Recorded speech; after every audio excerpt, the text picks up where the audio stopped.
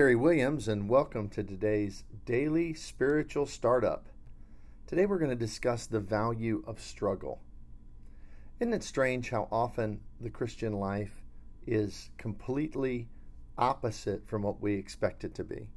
We recently talked in one of our startups about the fact that everything for the Christian seems to be on the exact polar opposite end from what the advice the world around us, even pop culture and the so-called experts, what they would give us.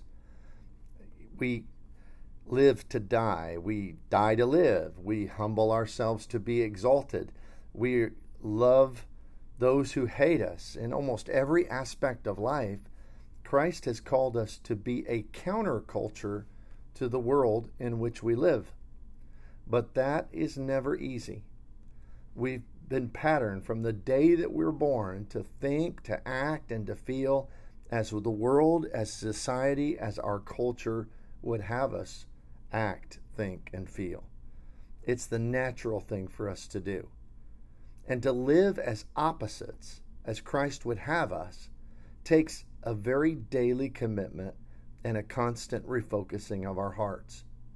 In Ecclesiastes chapter 7 and verse 3, Solomon says, "Sorrow is better than laughter, because a sad face is good for the heart."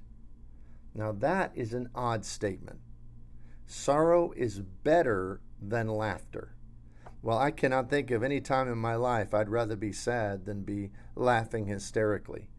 But yet, sometimes wisdom is counterintuitive to our feelings. And he says the reason is because a sad face is good for the heart. Why would that be? Perhaps the most difficult challenge in all of this, as far as being different than the world, is because of that. Because we see the sorrow, the challenge, the persecution, the hardships, the differentness of being a believer as being very, very challenging and not pleasant or pleasurable in any way. We have spiritual perspective on sorrow and suffering that just doesn't completely jive with our humanity.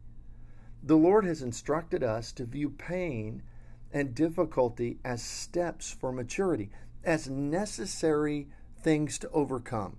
That even though they aren't necessarily the most pleasurable, that they have great value. And we get that because in any endeavor in life, to really become excellent, to master that endeavor, a person has to be pursuing excellence in it. And that means practicing and enduring the hardship. Every great athlete has spent hours and hours, hundreds of thousands of hours in practice. And they've sweat and they've been exhausted and they've been breathing hard more times than they can count. But that's the price of excellence. And the end of the road makes the road tolerable, endurable. So the Lord instructs us to view pain as that type of thing in our lives, that we need to endure it and see its value as we're doing so. James 1, 2, 3, 4, that's where he says, "Consider it pure joy when you face trials and temptations of all type, knowing that the testing of your faith produces perseverance." It has value. It's not pleasant, but it has value.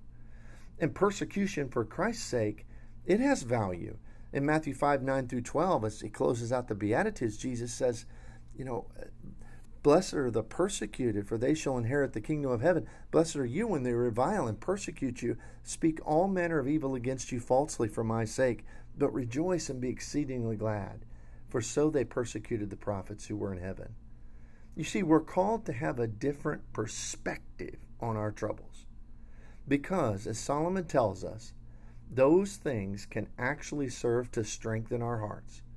Sorrow is better than laughter, because a sad face is good for the heart. Those troubles strengthen our heart. Just like you have to exercise to strengthen your physical heart, you have to exercise your character to strengthen your real heart. Sorrow and pain will never feel right, just as we will never feel like loving our enemies. But the challenge for us is to rely upon God's wisdom and trust in His divine care, regardless of how we feel in the moment. So today I pray that you overcome every struggle and that you keep the right mindset. That, hey, this is not fun in the moment, but this does have a benefit. It does have a reward. I hope you have a great day in the Lord. We'll see you next time. God bless.